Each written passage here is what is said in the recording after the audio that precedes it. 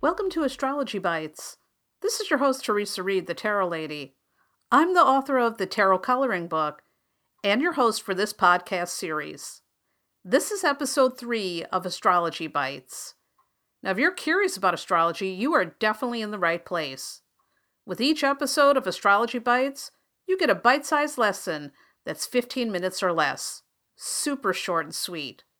My goal is to make astrology feel simple, clear, fun, and totally applicable to your everyday life. Okay, let's get into today's episode. Today we're talking about the sun. Here's what you need to know. Remember that old pickup line, "What's your sign?" Yeah, it's cheesy, but most of us have heard it at one time or another. Or maybe we've used it. Whatever the case, we automatically answer with our sun sign. And the sun sign is what the general public assumes when they think of astrology. Heck, that's what all those columns in the newspapers use.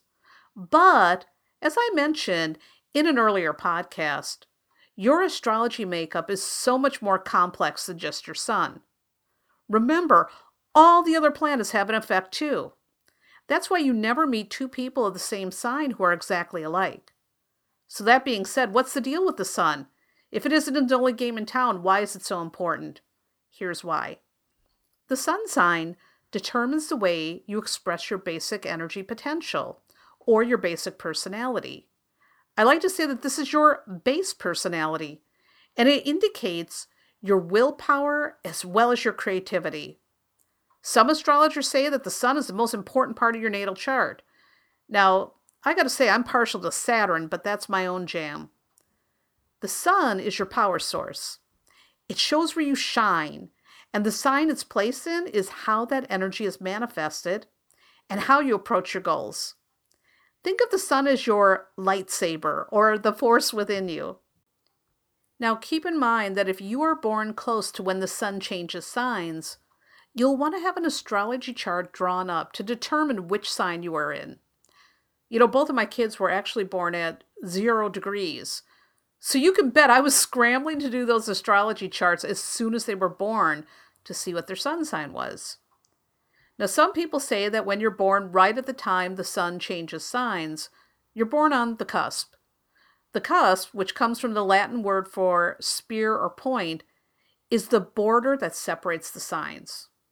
Remember, in the zodiac, each sign and house is divided by 30 degrees. If you're born on the cusp, you're either 29 degrees one sign or 0 degrees the other. Now, this does not mean that you are two signs.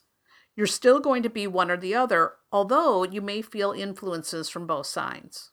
Got that? So when you figure out your sun, you've got the first, most vital step in discovering your birth chart. All right, now that's all for today's very short episode. And if you're enjoying the show, please leave a positive review on iTunes because that's the best way to help new listeners discover Astrology Bites. Thank you so much. And for more fun stuff, head over to my website, thetarotlady.com, and you'll find tons of resources about tarot and astrology, including free monthly forecasts and horoscopes and lots more. Again, that's thetarotlady.com. I'll see you there. And remember, no matter what's going on in the cosmos today, ultimately, you are in charge of your life. You are in the driver's seat. If you don't like where your life is headed right now, you can change the course. You're the boss. You've got that power. Be kind to yourself and others and make smart decisions. And I'll see you in the next episode.